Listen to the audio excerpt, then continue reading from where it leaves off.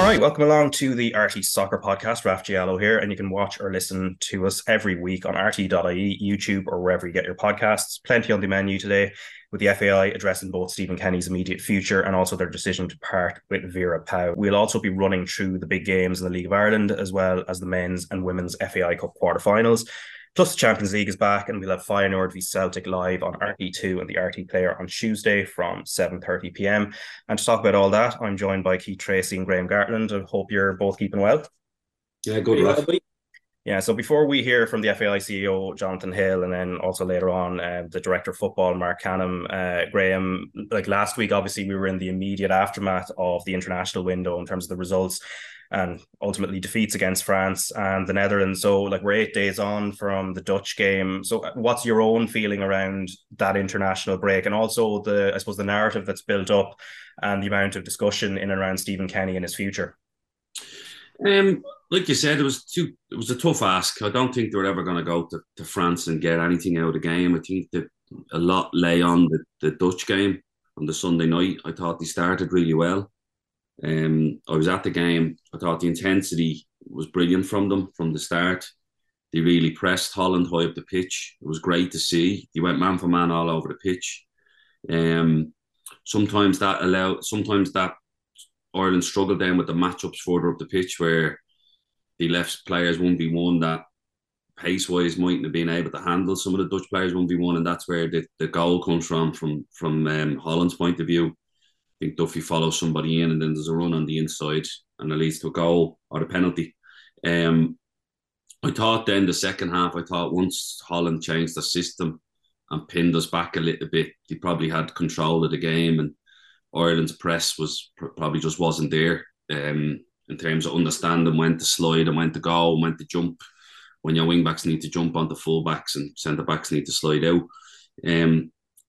I think by the end of it and sitting in the stadium, there was a real sort of apathy about it. That was, look, this is where we're at. There was no, look, we done well at the start, but this is where we're at now. And that initial excitement of when Stephen came in to not wanting to turn on him neither was there, where it was just a flatness to it. I think the FAI are in a tough situation where I think if they got rid of him, they would have come across as being overly harsh. And I think if they had have offered him a new deal, they would have got a bit of stick as well. So they were in that position of the damned if they do and damned if they don't. So I think the decision they make to say, look, he's going to finish out the campaign and we'll take it from there, I think it's probably the right decision. Stephen is a really good man. I know him personally, very good, really good man, and he wants the best for Irish football. And I don't like this narrative around that you're pro Kenny or you're not. Like you're pro Ireland and you want Ireland to do well, no matter who the manager is. Whether he came from League of Ireland or came from the UK, we want Ireland to do well, so we want the manager to do well. So I don't get this division that comes about from it. I think we just want Ireland to do well as a nation. I think certain things have let them down. I think playing wise, we're trying to play a better brand of football, but we've just conceded too many goals. And they've been similar goals. They've been goals from distance and they've been goals just after half time. So it's not something that they've corrected. I think we've conceded 27 goals in 26 games or something. That's just off the top of my head without having it written down. That's a goal a game. And you need to be really prolific if you're going to concede a goal a game. And I don't think we are neither. So defensively, we need to tighten up. And I agree with trying to play a better brand of football. I get that. But playing better football and defending well, they're not mutually exclusive. There's no great reason defending. You have to be black and white and make sure you keep clean sheets.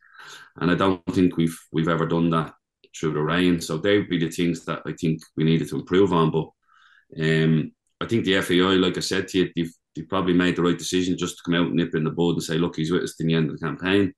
And then they'll do a review and assess it from there. But it looks like they're probably going to move on. But who the candidates are coming forward, we don't know, because they're strapped for cash and there's not a lot of finance that can go into a new recruit, really. So they're going to have to come together and make the right appointment.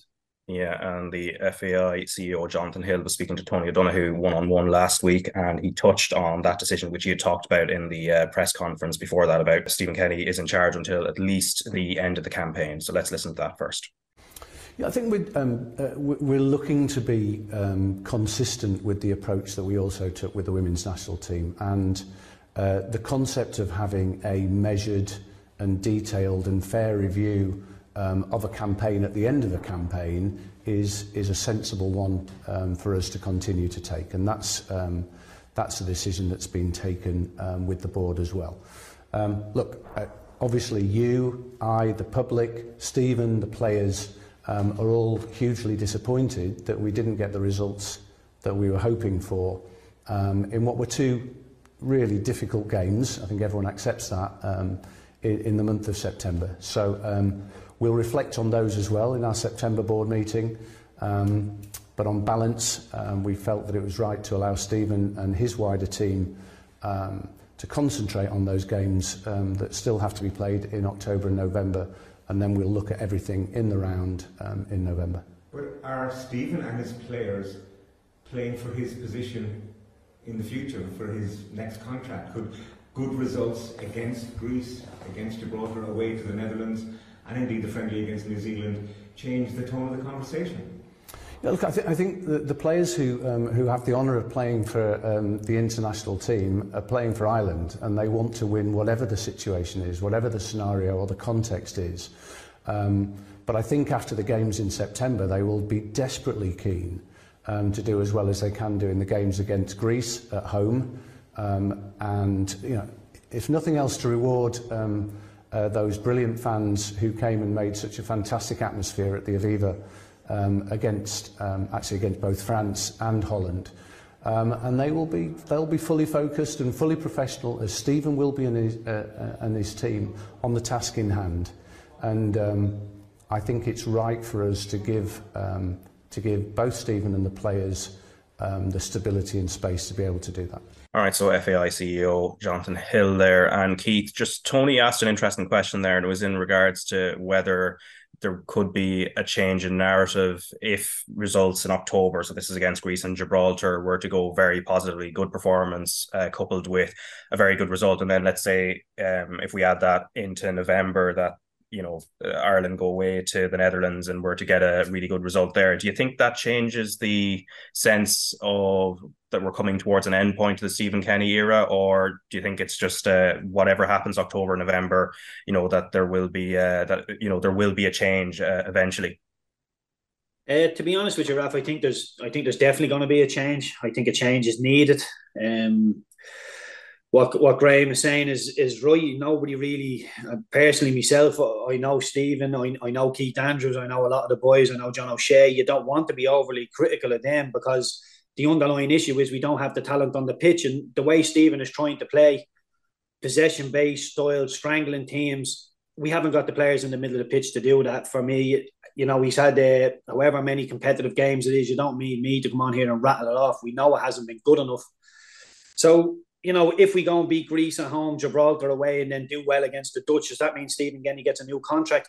I don't think so. I think this is more just financial restraints, Raf. I think if Lee Carsley or whoever it was that is being tipped to come in, I think if he was available right now when we had the finances available to make that happen, I think we would make it happen, because any manager who is going to take a job wants to get in the hot seat straight away. And if you're a manager, if you're Lee Carsley, for instance, and you're looking at Greece at home, Gibraltar away in the next two competitive games, you're thinking, I could get 6 points out of that. I could get off on a front foot, because let's be honest, I think this group is written off now. We're not going to qualify out of this group. We might get a backdoor playoff, but that's our luck, more than anything. So in an ideal world, I think we should get a new manager in straight away and let them start having a look at the squad. You don't want their first games to be competitive games where they need to hit the ground running. And look, for me, we played really well against the Dutch, played really well against the French, but I think the French could have stood on our throat at any time. I think they started to toy us towards the end. They just kept the ball. The Dutch game, yeah, they were good, but when they, in the first half, we were excellent. The second half, when they swapped to a back four and put Weghorst up front, it completely changed the dynamics of the game, and we were very reactive on what we were trying to do. So, yeah, look, the games that we come out with credit are the games where we just grit, we run around, we try our best. Holland, France, I don't think anybody's thrown Stephen Kenny under the bus for them two games. We all understand that they were difficult games. it's the Greece game before that grates on everybody, especially the 10 days they had in Turkey before that, the amount of money the camp cost. To be 1-0 down after 10 minutes away from home, conceding 8 corners, just being under the cosh, could have conceded a penalty as well. They look like a bunch of strangers, and that's what's killing us. When we play teams that are ranked in and around us, and we try to play football against them, and they just, let's be honest, Greece pretty much battered us. You know, we went over there and we weren't anywhere near at best. I get that, but Greece looked really, really good. So do we go and play football against the Greeks now in the Aviva, or do we try and do what we did against the Dutch, try and prolong that for a bit longer? And the one thing that, again, I don't like to criticise Stephen Kenny, but if you're looking at the Dutch game and the French game in isolation now, as soon as we were beaten by France, the narrative started to come out that, oh, well, we always knew the Dutch game was more realistic. Right, I get that, I totally understand that. So why not leave Alan Brown on the bench for the French game? Doherty, I know, didn't play in the first game, but Benny, Brown and Doherty looked really, really tired to me coming into the middle stages of the second half against the Dutch.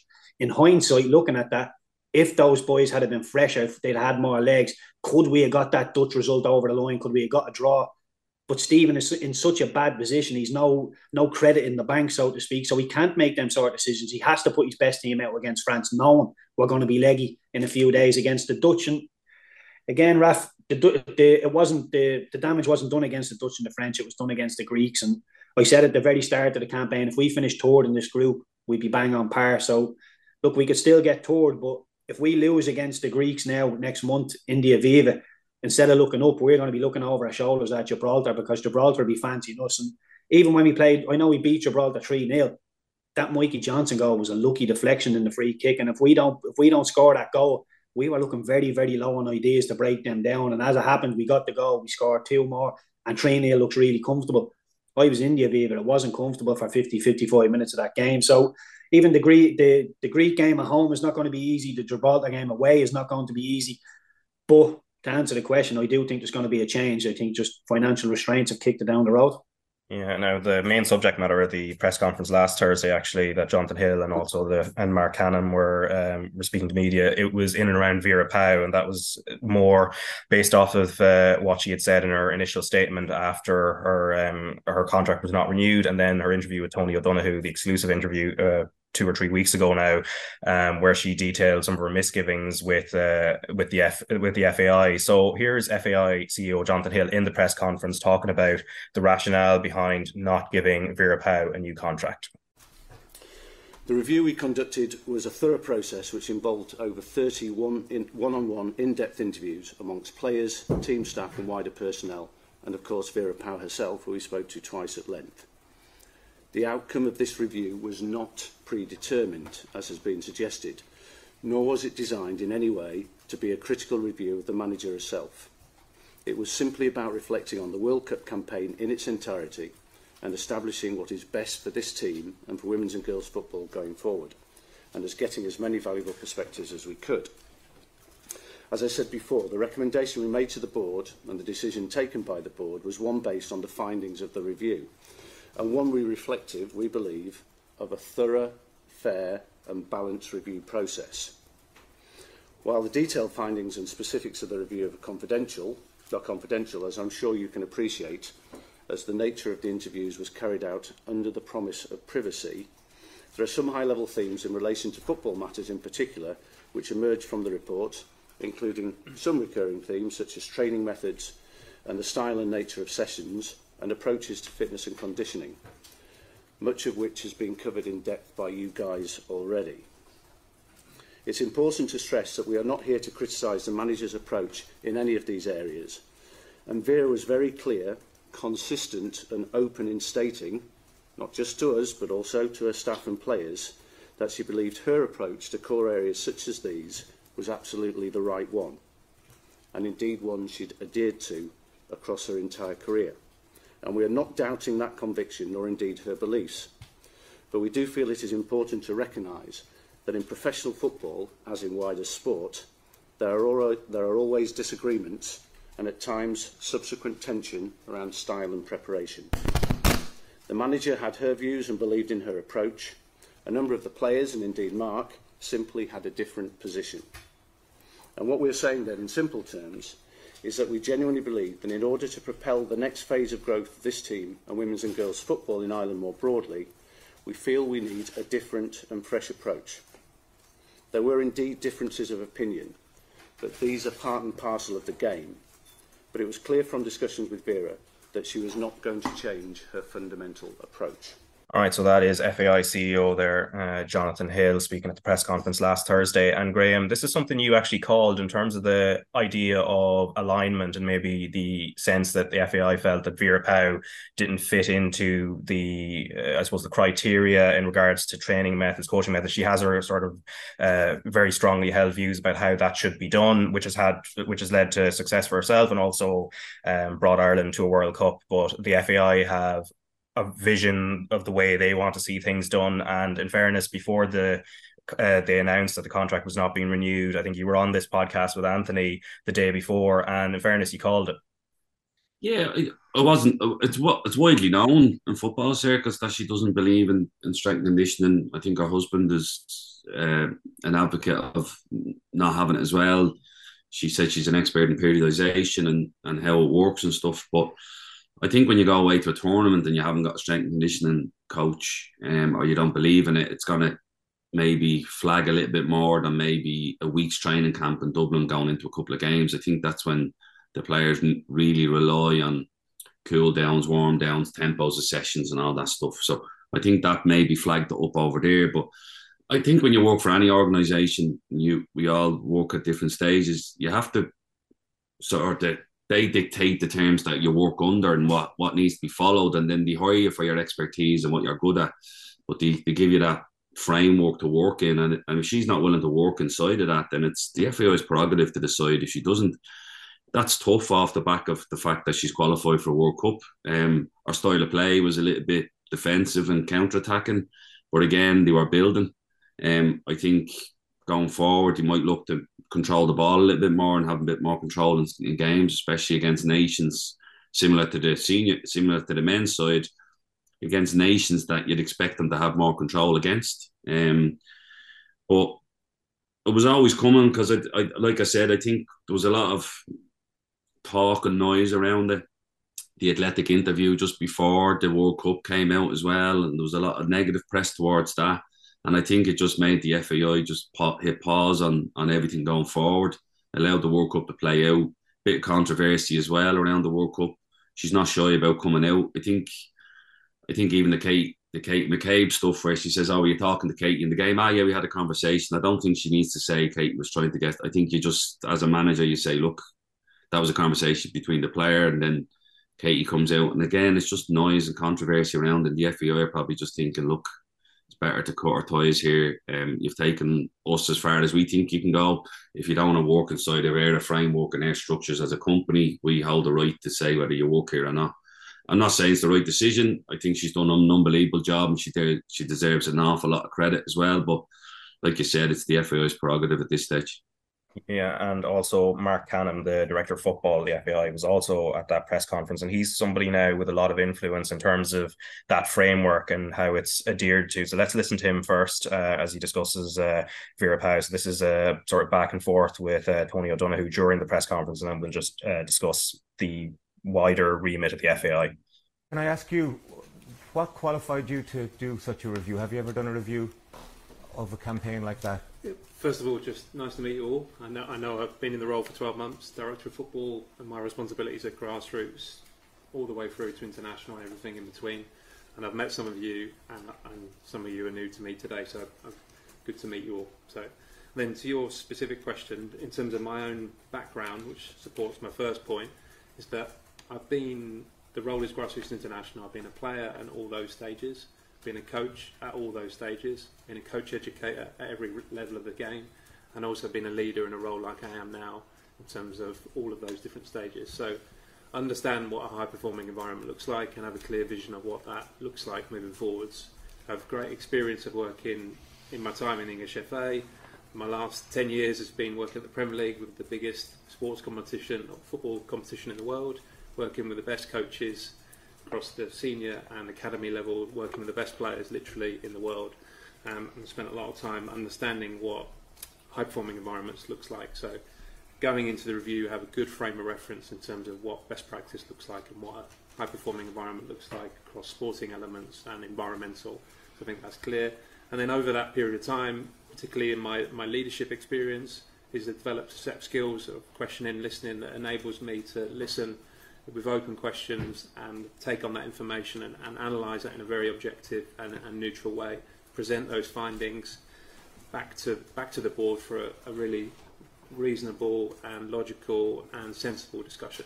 I'm sure, though, before you took the job here, Mark, that you were very familiar with the history of the FAI and the number of reviews that have been carried out into various aspects of the running of the association.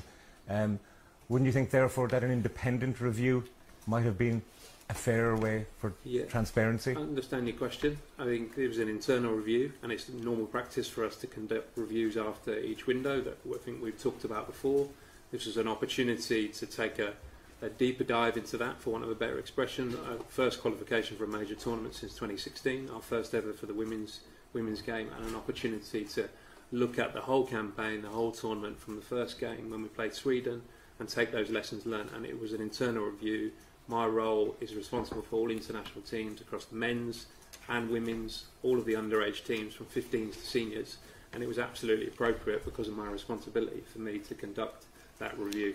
Yeah, and to add to that, Tony, I think, look, it's important for you to know that both I and the whole of the board were comfortable with Mark in his role as Director of Football, and given the fact that he knew all of the people involved in the wider process to do the internal review, as Mark said, so we were very comfortable that it was appropriate. But isn't Eileen Gleeson the Director of Women's Football? No, Eileen Gleeson is the head of football for women and girls, and she reports into Mark, and Mark has overall responsibility for the direction of football and how we approach the direction of football moving forward, so he was the right person to do the review. Okay, thank you. All right, so that was Jonathan Hill's voice there towards the end, but just before that, Mark Canham, of course, who was kind of talking about his own role and how I suppose he oversees the framework that's been built. So I just want to get both of your thoughts on this. But first, Graham, just in regards to the feedback generally within coaching circles, and I suppose the role you have within coaching as well, and with the way the FAI is working, obviously. At club level, you're kind of outside of that, but at the same time, I guess there's players that you work with that do that. Obviously, key coaches are Pat's underage as well. So we see it. We're on the ground doing it. The FAI are so reliant on the clubs to produce their players. It's as simple as that. But we need help. We need facilities to do that, and the clubs need facilities. And I know there's. Like Pats are in a good place, they've got good facilities ourselves, but there's other clubs, we need more facilities, we need more contact hours with the players. I think Mark's come in and he's obviously using his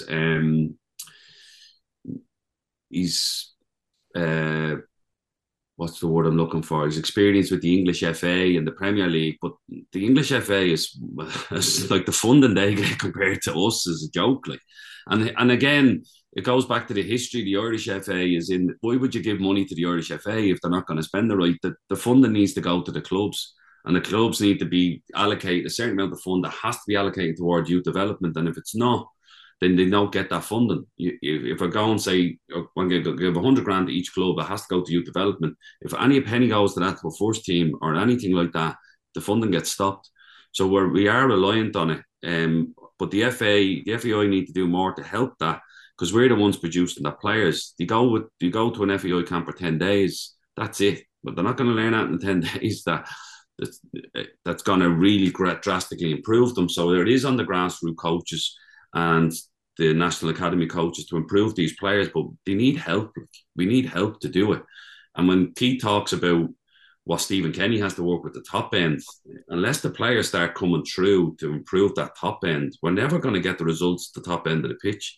The English FA have totally redone their youth structures again. They've changed all their coaches around. They moved everything around just to keep it fresh and keep moving. But they're getting a lot of government funding to produce them players, and it's made a big impact because the youth games or the youth teams that England are producing now are winning tournaments all around Europe and competing at the world level. Yeah, and Keith, similarly, just on that from your own experience, I suppose, from the club side, and then that sort of relationship with the FAI, obviously, who look after the international remit. It's difficult. I think the most people's relationship with the FAI is a little bit frayed because of the last people that had the big weeks, the last big weeks there. Look, we're trying to give the new boys, Mark Handam and Jonathan Hill, we're trying to give them a chance in the job, but some of the things they're saying, it's nonsensical. Like, they're coming out and saying that Vera Pauw losing her job has nothing to do with player power. But then in the next breath, he's saying he's done 30 one-on-one interviews with players and staff. And you're thinking, like, I was a professional footballer for 12 or 13 years in England, and I've obviously played for my country. I've never been took into a room in a one-on-one and asked, do you like the manager? Is the tactics okay? Do you like the training? People don't ask you that because you're a footballer. Your job is to turn up and have a standard that you meet every single day. Whether I like the manager or I don't like the manager, whether I agree with the training methods or I don't agree with the training methods, I have a responsibility as a professional to turn up and play well. Look, it stinks of player power for me. You know, they're saying it's the first ever World Cup for the women. So, you know, they're saying they want to grow the game. The game was in a great place for the women. You know, I remember back in the day when I was young, back in the 90s, the Irish team doing so well inspired me to want to go on and be a footballer. The amount of little girls, little boys that would have seen the women in the World Cup and thought, I want to be a footballer now. This is igniting a fire in me. And then you have all this stuff in the background with the FAI sort of taking the shine off it. And, oh, yeah, we did well in the World Cup, but we're still sacking the manager. And like they let the calibre of opposition we're up against there, I don't think we disgraced ourselves over there whatsoever. In fact, I think we punched a little bit above our weight. And I know people are probably saying, oh my God, we got one draw over there. It's all relative, Raf. That's our first ever World Cup. That's a brilliant building block to be able to build upon. So for Vera Pauw to lose her job, I understand it in the grand scheme of things. I really do. But when the FAI are coming out and saying it's not player power, we've made this decision for this and this and this, I'm not swallowing that. I think there's an awful lot of stuff in the background, the accusations over in America.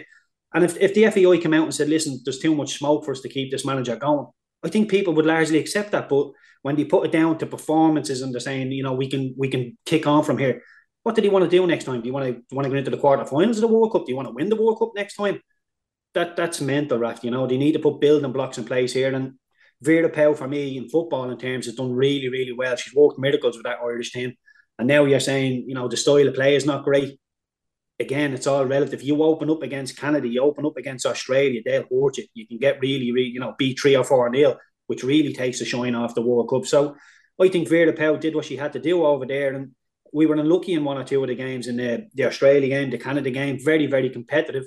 And against Nigeria, we get the draw. So I'm not sure what more she could have done in football in terms to get a new contract. But when you step back from, you take in the whole picture, I can understand why the FAI have done it. But football in terms, it's very, very harsh. And obviously the FAI's argument and what Jonathan Hill said is more so that they have a structure in terms of coaching and training methods, and they sort of want everyone to be more or less aligned with it. Like, but that's crazy, Raf. Yeah. So, sorry, Raf. The next interview they conduct, the next manager, are they going to sit them down and say, we let you manage the team, but we're going to manage you managing the team? That's crazy. I don't think any manager is going to say, I'll go in there and any decisions that I make, I'll run past you first and I'll make sure you are happy with me training and you. And let's be honest, Raf, Vera Pauw, although they're saying our training methods, our strength and conditioning, all of this stuff was a little bit lacking, that wasn't transpiring onto the pitch. We played well in that World Cup. So it's not like the methods that people don't like, it's obvious that it isn't working, because to me, it wasn't obvious. You know, people are starting to spin this narrative, especially the FAI, that we got to the World Cup and we played well in spite of Vera Pauw.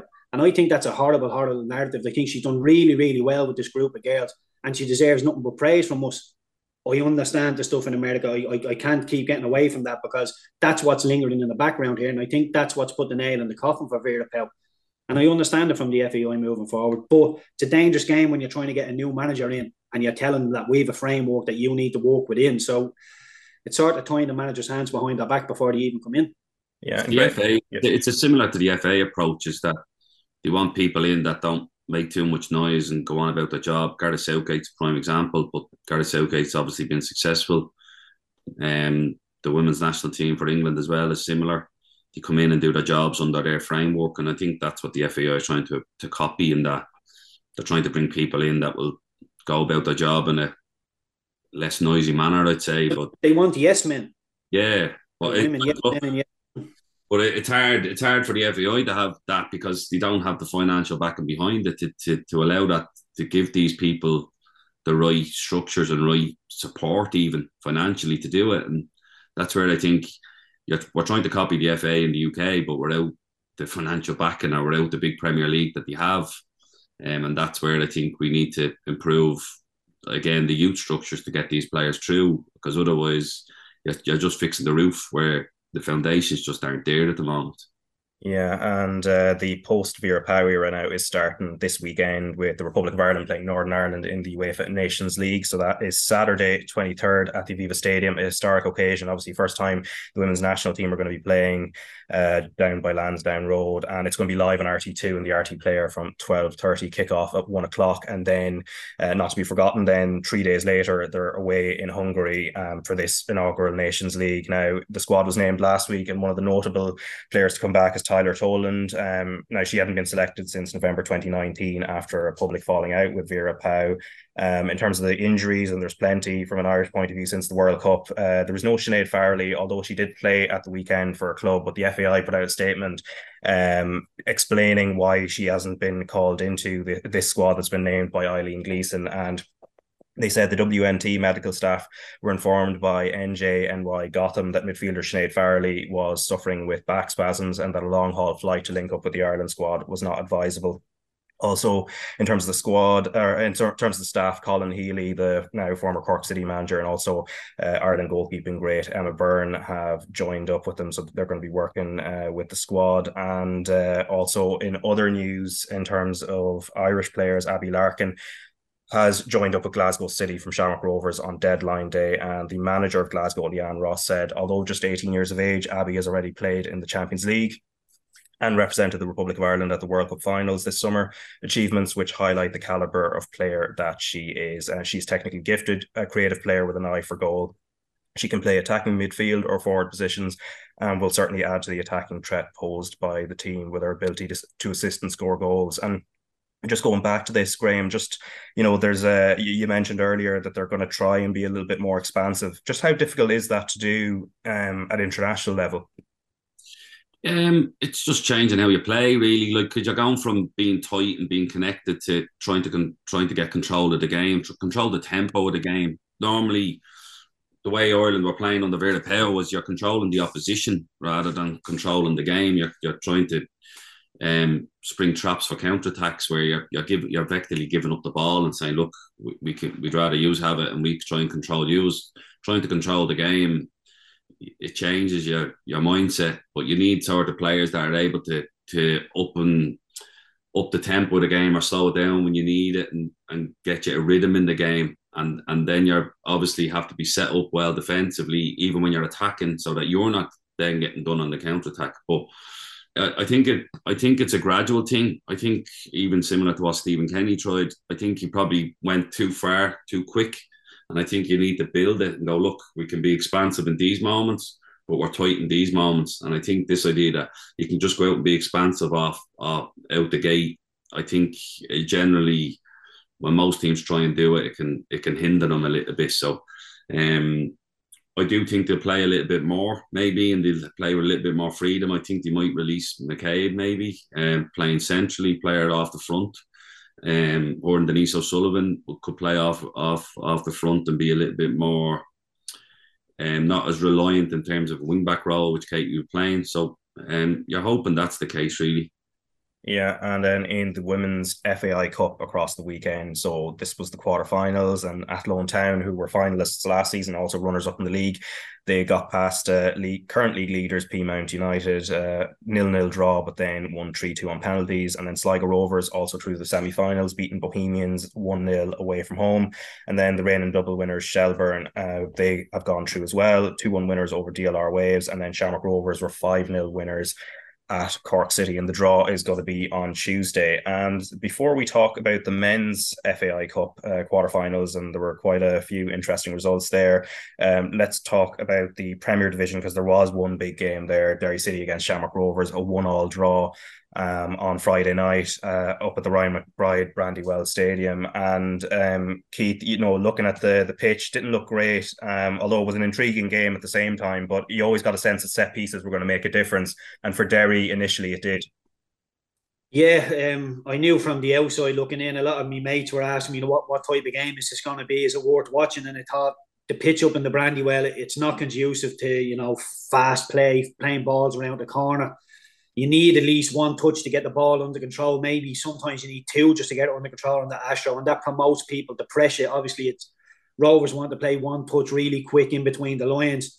Very, very difficult to do that. But if you look back in, I think it was back in May, Rovers beat Derry up there 2-0, and they just played sensible football. If they had options in the middle to get narrow, to make Derry go really, really narrow in the press, and once they got narrow, they played longer over them. And Richie Towell's goal in that first game was unbelievable finish. But yeah, I think it was a game for doing the horrible stuff, for tracking your runners, putting bodies on the line, winning your battles, winning the second balls. And largely, I thought Derry were a better team. And Rory Higgins would be disgusted that you haven't got anything out of that game. But from a Rovers point of view, I think they one shot on target in the 90 minutes, and it's the penalty they end up getting the draw out of the game. So the one big thing for the league is, we want the race, and we're thinking, are Derry the ones, are St. Pat's the ones that are going to pick up the mantle and give us a race? The disappointing thing for us is Shamrock Rovers have had a lull in and around Europe in the league. I think they won 2 from 6 in the league while they were in Europe. Derry had a lull as well. They went down with them. Pats sort of went the same as well. So nobody really grabbed the bull by the horns and really went after Shamrock Rovers. And yeah, it's not great for the league, because I do think Shamrock Rovers are still going to win it at a canter. They were poor in Europe. They were knocked out of the FAI Cup, and I think they've all their eggs in the one basket to go and make it 4 in a row. But yeah, I just think Rovers didn't play well, but they did what champions do, and they go and win the game. And I think the Graham Burke penalty, Graham Burke is very, very clever in what he's doing. He knows he's the wrong side of McElhenney. But if that's a fit and confident Graham Burke, like you see Halland's goal against West Ham, he's in a very, very similar position. Just takes one touch and go bang, back of the net. He doesn't wait on any defenders for contact. He just does his own thing. Graham Burke, for me, a little bit low on confidence, maybe didn't play great in the game. But he takes that touch, and you see him looking over his shoulder saying, where's McElhenney? Where is McElhenney? As soon as he gets any sort of contact, he wants a penalty. He doesn't want to take the strike on. So for me, there was a little insight into Graham Burke's confidence at the minute. It's a little bit low, which is staggering considering his stats are actually quite good at the minute. He's scored a decent amount of goals, decent amount of assists. But yeah, the Rovers just doing what champions should do, and not playing well, but not getting beaten. That's what Stephen Bradley would have said in the dressing room, lads. We can afford to get beat here, and mathematically we can still recover. But if we don't get beat here, we've 1 foot or 1 hand on the trophy. So they have a very big game against St. Pat's. I think it's the second last game of the season. Let's hope it's still in the mixer when we get to that, Raf. Yeah, and Rory Higgins wasn't too happy with the penalty when he was speaking afterwards, Graham. And when you look at it from Shane McElhenney's point of view, obviously red card and also the penalty being given away, what could he have done better in that position in terms of being positionally aligned in regard to where Graham Burke was going to be? He was, to be honest, they were probably poor originally because he wasn't back round. As soon as Gaffney picks the ball up, I think that when I'm looking at the goal, and as soon as Liam Burke checks inside, I think the left side of centre back and the left back, McJanet and Doherty, deepen a little bit too much. And then what happens is McElhenney's gone in and pressed on that side, and he can't get back round on Burke. And once he can't get back round, I think he needs to put enough pressure on Burke without contact, if that makes sense, like where he just uses his body. I think the fact he wraps his arm around him gives Burke that opportunity to go, well, I'm going to go down. I think you can put pressure on somebody without actually you can just use your body and lean on him, and maybe make Burke finish with his right foot rather than his left foot, and give your goalie a chance to stay, your goalkeeper a chance to stay in the game. Like I said, I thought it wasn't. I agree with Keith. It wasn't a great game. I think Derry were better in the first half. Rovers were better in the second half, and Derry actually scored against the run of play. And then I think they have a chance with Adam O'Reilly where he could kill the game to make it 2-0, and he misses it. And I think as soon as he misses that, and this is coming from maybe a defensive point of view, I think, right, just shut up shop. Like, we'll take the 1-0. And I thought that they were a little bit too open in the last 10 minutes of the game. I think either you're clinical or you're cynical. And I think in the last 10 minutes, I think they make as many fouls at Shamrock Rovers half as they can. I think you disrupt the game. I think you slow the game down. And I think you kill it. And I think at 1-0 at home, if you're going to win a league and you're 1-0 up with 5 minutes to go against your nearest rivals, if you are going to take the league off them, you need to see out the game. And I don't think they did. And that's the ruthlessness that I think you need. And I think Rovers have that ruthlessness that's been built up over a while, where they can just go, right, let's kill the game. You either kill it by scoring the second goal, or you just kill the game and win 1-0. And I don't think Derry had it. And I don't think a lot of teams do have it. I agree with what Keith's saying there. Any time that Rovers have had a lull and somebody's had a chance to make ground on them, nobody's done it. They probably had the worst start from any defending champions in a long, long time to the start of the season as well. They have that dip through Europe where they don't get a lot of victories neither, and nobody's been able to capitalise on it. Now, that's not their fault, but the other teams really need to gather that sort of ruthless side and that even a vindictiveness to go, right, it's their chance here and we're going to turn the screw, and I don't think they did. And that would be disappointing from Rory Higgins' point of view, is that you have them there for the taking. You don't take your chance, but I think they just needed to tighten up, give up the ball, let them have it. If they're going to deal with long balls and throw, I think the gaps were too big in the 85th minute, and ultimately it cost them. It's a red card because he's not trying to play the ball. If he makes an attempt to play the ball, he can't be sent off because it's the double jeopardy rule. So I think he just needs to let maybe Burke try and have a finish, but make it as difficult as he could and try and get Brian Maher to make a save there. Yeah, and obviously if Derry had kept hold of the lead that they got through McJanet, it would have been down to 1 point. But, it's 4 points now, Keith, and definitely feels like a win for Shamrock Rovers with a bit of time running out now between now and the end of the run-in. Yeah, that's all Rovers need to do now. They didn't get beat up in Derry. That was the main aim. Don't get beat. And the fact that he didn't play well, I know, Stephen Bradley's not going to walk away saying, I'm delighted we didn't play well there and we didn't get beat. But sometimes as a coach, as a manager, when you're sitting on the bus and you're thinking, we haven't played well there, but you're driving away from the brand of well-known, we haven't got beat. You're thinking, right, we're a decent team. We can turn up at, the second best team in the league, not play well for 85, 86 minutes and still get a draw out of the game. And that's what Rovers have done. The back end of last season, I thought they weren't playing too well, but they were just winning games. They were getting over the line in games, and they're starting to get that back in them now. And all champions have that. You're never going to turn up and just bop people off the pitch every single game. So you have to be able to win ugly or draw ugly and not get beaten. Rovers have done that, and I think Stephen Bradley, although he probably won't outwardly be saying it out loud, I think it's another little feather in the cap, a little bit like Arsenal and Everton yesterday. You don't play well, but you have to win the game, and that's what champions do. And fair play to Shamrock Rovers, because it wasn't pretty going up there. It was going to be touch, tackle, just horrible day for it. And they did well. They just stayed in the game and got the draw, and that's what Stephen Bradley want. And now they can just keep people at arm's length. And like I say, I think they'll just canter to the finish line now. Yeah, they both have the same nearly running. They're playing the exact same teams. UCD, Shells, Cork, Drogheda, Pats, Sligo, and Derry have the exact same. Maybe some of them are home and some of them are away. So, I think Derry have to win every game. I think Derry have to win every game going and hope something comes out the other way. Do I think Derry are capable of that? Yeah, but I think, Drogheda away is a tough game. Shells at home is a tough game, and then they're at home to Pats in the last game of the season. So, they have to nearly be perfect between now and the end of the season, and that's what Rovers have done with that late goal. Is they put all the pressure on Derry. You have to be perfect. We don't, and they have a better goal difference. So, I think going into the game, I still fancied Rovers to win the league. I think after now, I agree with. I think there's a green ribbon going on already at this stage.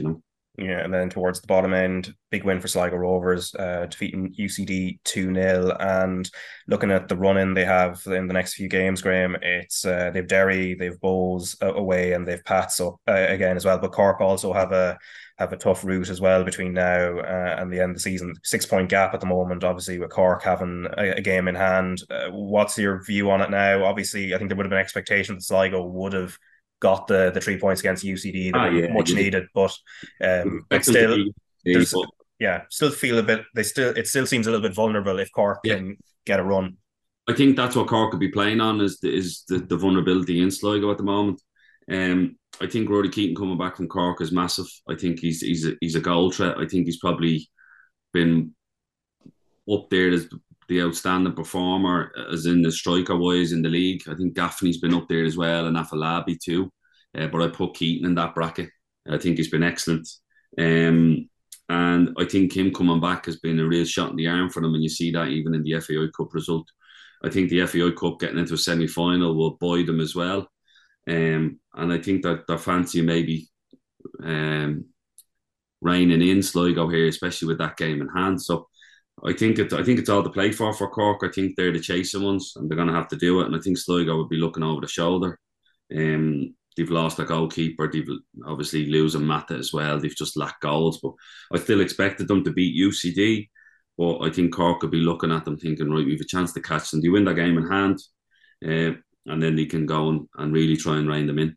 Yeah, and then the FAI Cup quarterfinals, as mentioned there. So Pats 2-1 winners at Finn Harps after coming from behind, and then Galway United trashing Dundalk 4-0, and great first half performance for John Caulfield's team there. And then Bohemians winning 3-1 at Drogheda, and as you mentioned there, Cork City beating Wexford 2-1 with Rory Keaton scoring the winner, and a well taken one as well. I know Dyke Steele's goal before that probably will take the headlines because that was a cracking finish, but the technique from Keating was actually very good for that winner against Wexford. But looking at this, Keith, I mean, it looks like Bows and Pats are probably going to be the two favourites, obviously, as the Premier Division clubs. But how do you look at it now? As the draw is going to be Tuesday in terms of when we find out who's playing who in the semi-finals. But how are you looking at it at the moment?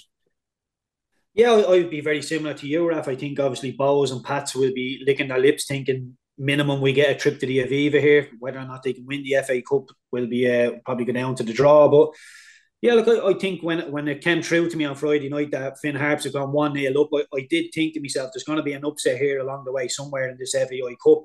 When Finn Harps went 1-0 up, I thought it'll be Pats. And on paper, people were saying to me, Finn Harps could beat Pats. I said they could, but if you're a Pats fan or a Pats player and you're asked, who do you want?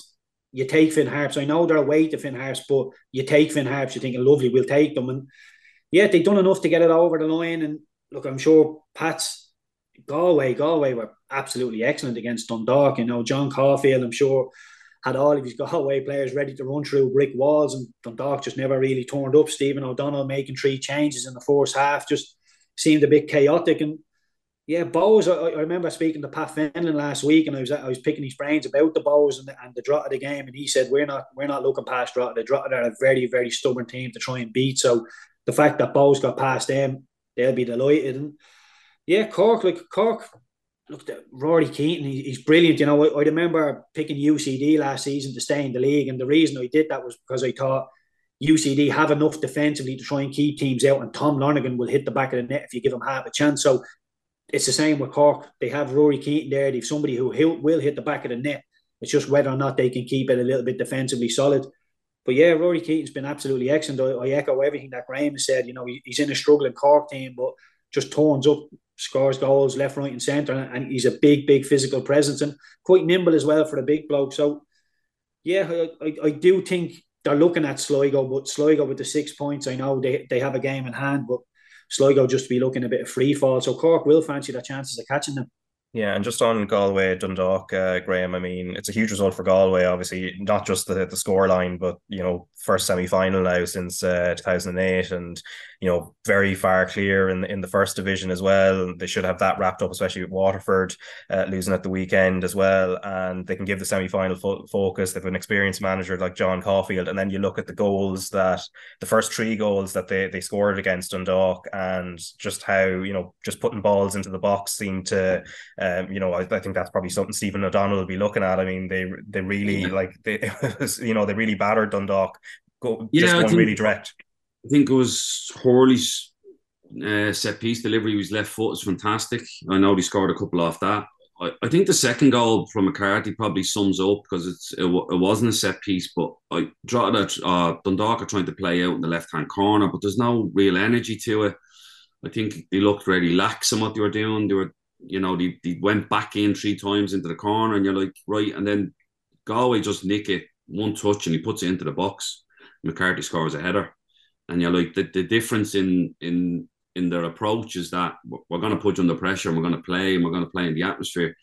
I think Dundalk probably come across a bit naive going into the game, that they thought it was just going to be a game where they're the Premier Division team and they're going to dictate the game and they're going to play this certain way. And Galway weren't having none of it. And he went out a little bit old school in that he just put a lot of pressure on Dundalk, and Dundalk fouled. And to be 3-0 up after 30 minutes as a First Division team against a Premier Division team, not just a top 5 Premier Division team here. It's not like they're they took on, well, I know they're top 6. I just one out there, but Dundalk have been excellent over the last 10 years, and to go and do that to them, unbelievable from Galway.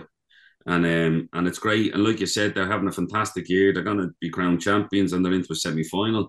And they're like, anyone going to Galway now would fear that. Like if you get drawn away to Galway, you're thinking, right, we know what's coming now, and there'll be no excuses that we're not sure what they're going to bring. You know what they're going to bring. They're going to bring intensity. They're going to put balls into the box. They're going to press you. They're going to fight and scrap for everything, because there's a final at stake. And sometimes semi-finals, and we're lucky to play in a good few of them. Sometimes it's not about how well the game is. It's about just getting through, because no one really remembers the semi-final. They'll remember who won it. And but I think Pat's coming back has been great. If ever a goal summed up Tommy Lonergan, it's probably that. He just backs into the centre-back, rolls him, and then he just fires a rocket into the top corner. He probably has no right to shoot from that angle, but that's him. But again, he showed a bit of resilience to come back. Bows, I think, are really fancying this year. I think they want to make sure they finish with some silverware. Could it be a repeat of the final from 2 years ago, Pats v Bows, which was a great day, but I'm sure Cork and Galway are going to have a say in this, and nobody will want to go to Galway. I think the draw, if somebody gets Galway away, they'd be thinking, right, this is going to be a tough one not to crack. But it was a great weekend for the FAI Cup. Yeah, for sure. And in the First Division, Galway still 15 points clear, but now with a game in hand, because Waterford lost 2-0 at home to Cove Ramblers. Bray Wanderers and Treaty United drew 2-2, and then Athlone beat Kerry 2-1. So Athlone up to, well, they were 4th anyway, but they've extended that gap over Wexford, albeit Wexford have a game in hand. And just at the top, Waterford 10 points clear of Cove, and who are 5 points clear then of Athlone. But Galway pretty much on course now, and it's only a matter of time before they wrap up that First Division title and automatic promotion. Before we go, it's the Champions League returning, and we've got a live game on RT2 and the RT player, which is Feyenoord against Celtic. For those of a certain vintage, they'll probably remember they were the European Cup finalists in 1970. I'm not of that vintage, but it's in the history books anyway. But that live game, obviously Liam Scales, hasn't yet to be capped for Ireland, has been called into the squad a few times, but he has been getting an opportunity at the moment, Graham, the injuries that Celtic have at the moment. And I'd imagine just with, when we'll play a clip of James McLean very shortly, he was on the Late Late Show on Friday night, but with positions opening up on the left side in terms of wing back, he's an interesting player to watch at the moment.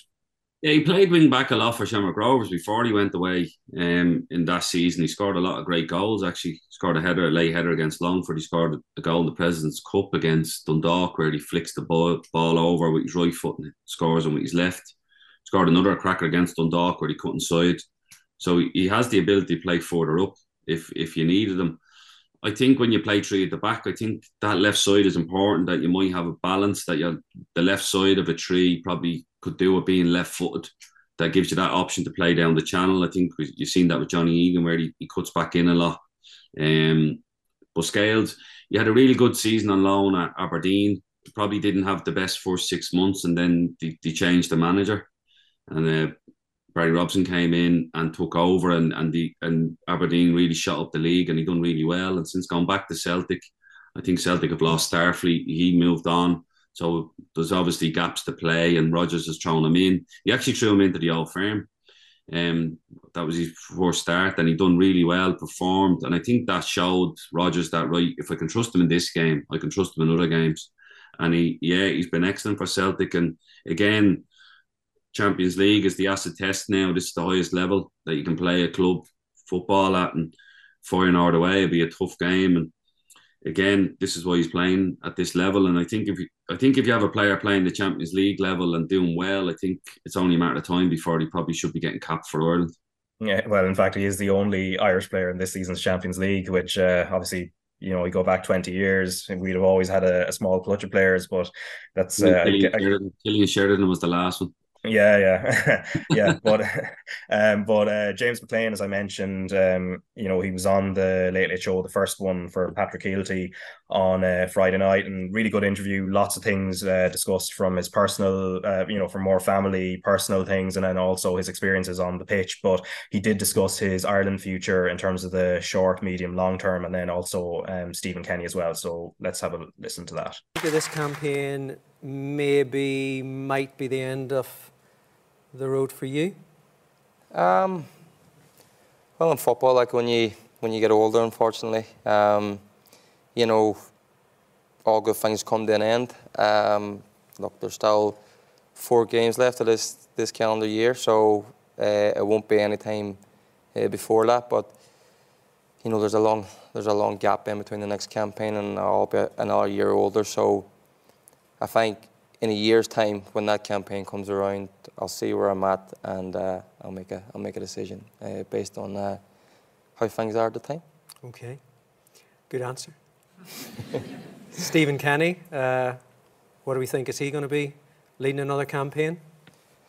Well, look, for me, obviously I'm not the decision maker, so I can't really get into too much on that. But I can only speak on Stephen, and he's been in the job for years now, and I see what the job means to him and what he puts in day in, day out when we meet up. For Stephen, that's the ultimate job as managing his country. He's so passionate about it, and he's so determined to succeed. But look, in football, do you know what I mean? You're judged based on results, and this campaign, look, we all wish it would go better than it has so far. But I'm obviously thankful that I'm not the decision maker on things like that. I can only comment on his work ethic and how he is around the place, and he's been top notch. So that is James McLean there. And just further on the Champions League, actually, Keith, just on Wednesday then, Manchester United go to Bayern Munich. And given what happened at the weekend, if you were a Manchester United supporter, you'd be a little bit worried going to... I know Bayern are still sort of in a sort of semi-transitional phase. Obviously, Harry Kane has started off quite well there up front, but even if Bayern Munich in transition, given where Manchester United are at, it's it will be, from a United fans point of view, that will be quite worrying. I do think United fans will be a little bit worried. Brighton obviously absolutely dominated them on the weekend. They were battered. It goes back to me. I don't want to keep harping on about it because I've said it before. When your captain of your team is Bruno Fernandes, love him as a player. Think he's excellent. Assists, goals, running from deep, all that stuff. He's excellent. That the nitty gritty, motivating people, grabbing a game by the scruff of the neck when it's starting to drift away from you. These are things you need to be able to do as a captain. I don't think he can do them things. Look, don't get me wrong, fabulous player. I'd love to have him in the Arsenal team, in the Arsenal squad, but not as a captain. I think you need to have a little bit more about you to captain a team like United, other than just talent. You can't just be a talented boy and then that's going to be enough. But when you look at Bayern Munich, like Kane, Gnabry, Sane, Kimmich, Alphonso Davies at left back, he's one of the best left backs in the world for me. So I do think that they are the team in transition, but they're nowhere near as bad as Manchester United. And when Bayern Munich are looking at what Brighton did to Manchester United at Old Trafford, for United to go to Germany and play in that game, for me, there can only be one winner. But this is usually when Manchester United turn up. When you start to doubt Manchester United and Erik ten Hag, generally they'll throw a performance in. So I wouldn't be totally writing United off, but I think United fans might be looking at that game through their hands, a little bit fearful of what could happen. Yeah, United playing Brighton at home, they have to dominate the game. They have to take the game to Brighton. They have to. It's Manchester United. They're a bigger club than Brighton. Bayern are the big club as well, so they can go to Bayern and sit in and defend, and that's acceptable. They couldn't do it to Brighton, and that's the difference. West Ham done a great job against Brighton. They counter-attacked the life out of them. They let them have the ball, and they battered them on the counter-attack. United aren't going to do that to Brighton, but they could do it to Bayern because it's acceptable to go away to Bayern and play that way. So that's might be the approach that keeps United in the game. But if they try and come out and play expansive or try and press Bayern further up the pitch, it's going to be an even longer night, I think. I think United are all over the place as a club and as a team at the moment. And when you look at Newcastle have struggled at the start of the season.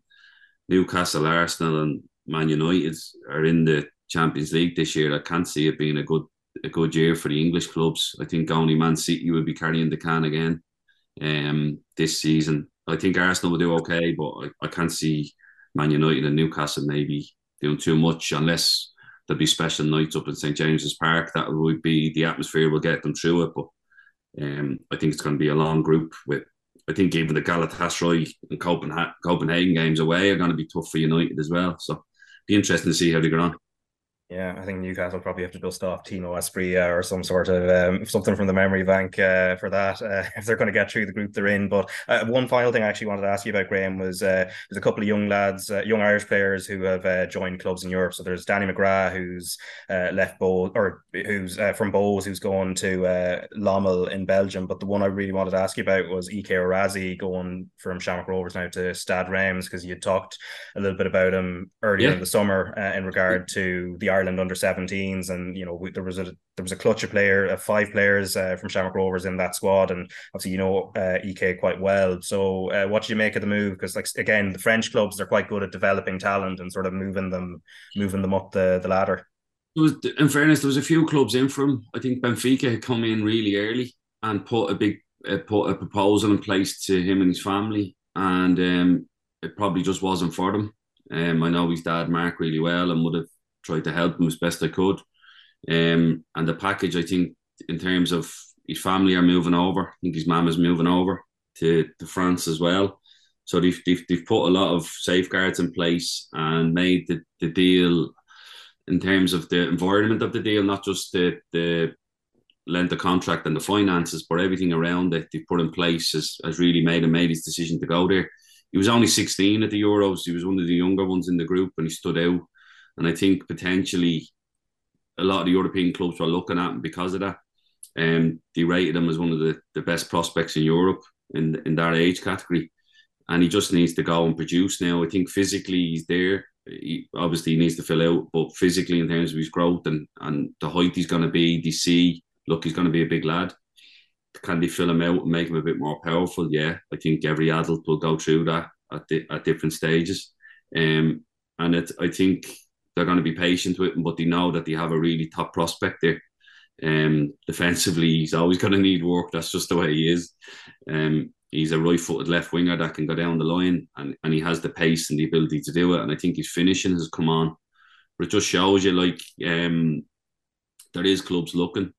I think Grant going to the club, I think that's a link up with Man City as well. So that's one of the feeder clubs. So Man City were looking and interested in him, but they put him into a club in Belgium, and that's where that's come about. But you know, again, we touched on it earlier with the FAI. Like the 16-year-olds have to go off and get full-time football at that age group for them to come through and be the best they can be at senior level, and we're still not able to offer that in this country. Like, so the gap from 15 to 18 now is the big gap, because we can't get the contact hours that the European clubs at and key coaches at that level, and we can probably get 10 hours into them. I think the European clubs are getting 20 to maybe more, and that's where they're pulling away now. It used to be 12 to 15, now it's 15 to 18. The European clubs and English clubs are just pulling away. Yeah. Graham, do you find, sorry, Raf, do you find that, you know, with the Pats under 17s team, like the hours that we do get on the pitch, you obviously want to run through your shape, attacking formations, triggers of when to run, when not to run, what to do defensively, and technique work just gets overlooked because of the time you have on the pitch. And I know when I went to Blackburn at 15, I was doing probably 3 or 4 technique sessions a day, like an hour before the training session, technique work, before the next training session, technique. And by the time I was 19 or 20, I was a really polished footballer. Like I hadn't had a very few games under my belt, but technique-wise, I was on a different level. These lads now, they're not really getting the technique work, and they're being thrown in. They're a little bit raw. They're developing their physicality, but technique-wise, they're just a little bit raw. And people are always asking me, well, what's the best way to be brought up as a footballer? To get hard on your chest and play games, or to be polished in technique and then come into the squad around 20 or 21? Which way do you see that? It's a good question, because it's hard, because you're with Pats and I'm with Rovers, and you're trying to set up that if you lose a game, you're like, oh, you've lost, and you're trying to put that behind it, and like, it's not about the result, but they have to learn how to win as well. And you're setting up a team to go, look, we're playing this way, and we're trying to get just tactically aware of the game. But the technical side of it, again, I agree with you. I remember going to Barnsley, and you do your work in the morning as a group, whether it was a possession-based drill, and then afterwards you're going, right, you're doing individual work. So you're going to do an hour of heading, technical heading or technical passing with your weaker foot and stuff. And it is hard to get it all in, because you might do Monday, Wednesday, Friday. We play Sunday, so I have a cool down session this evening, and then I have a defending technical session on Wednesday, an attacking session on Friday. So you're getting probably, I wouldn't even say an hour and a half. You're getting less. You're getting an hour and 15 minutes of what you can work on.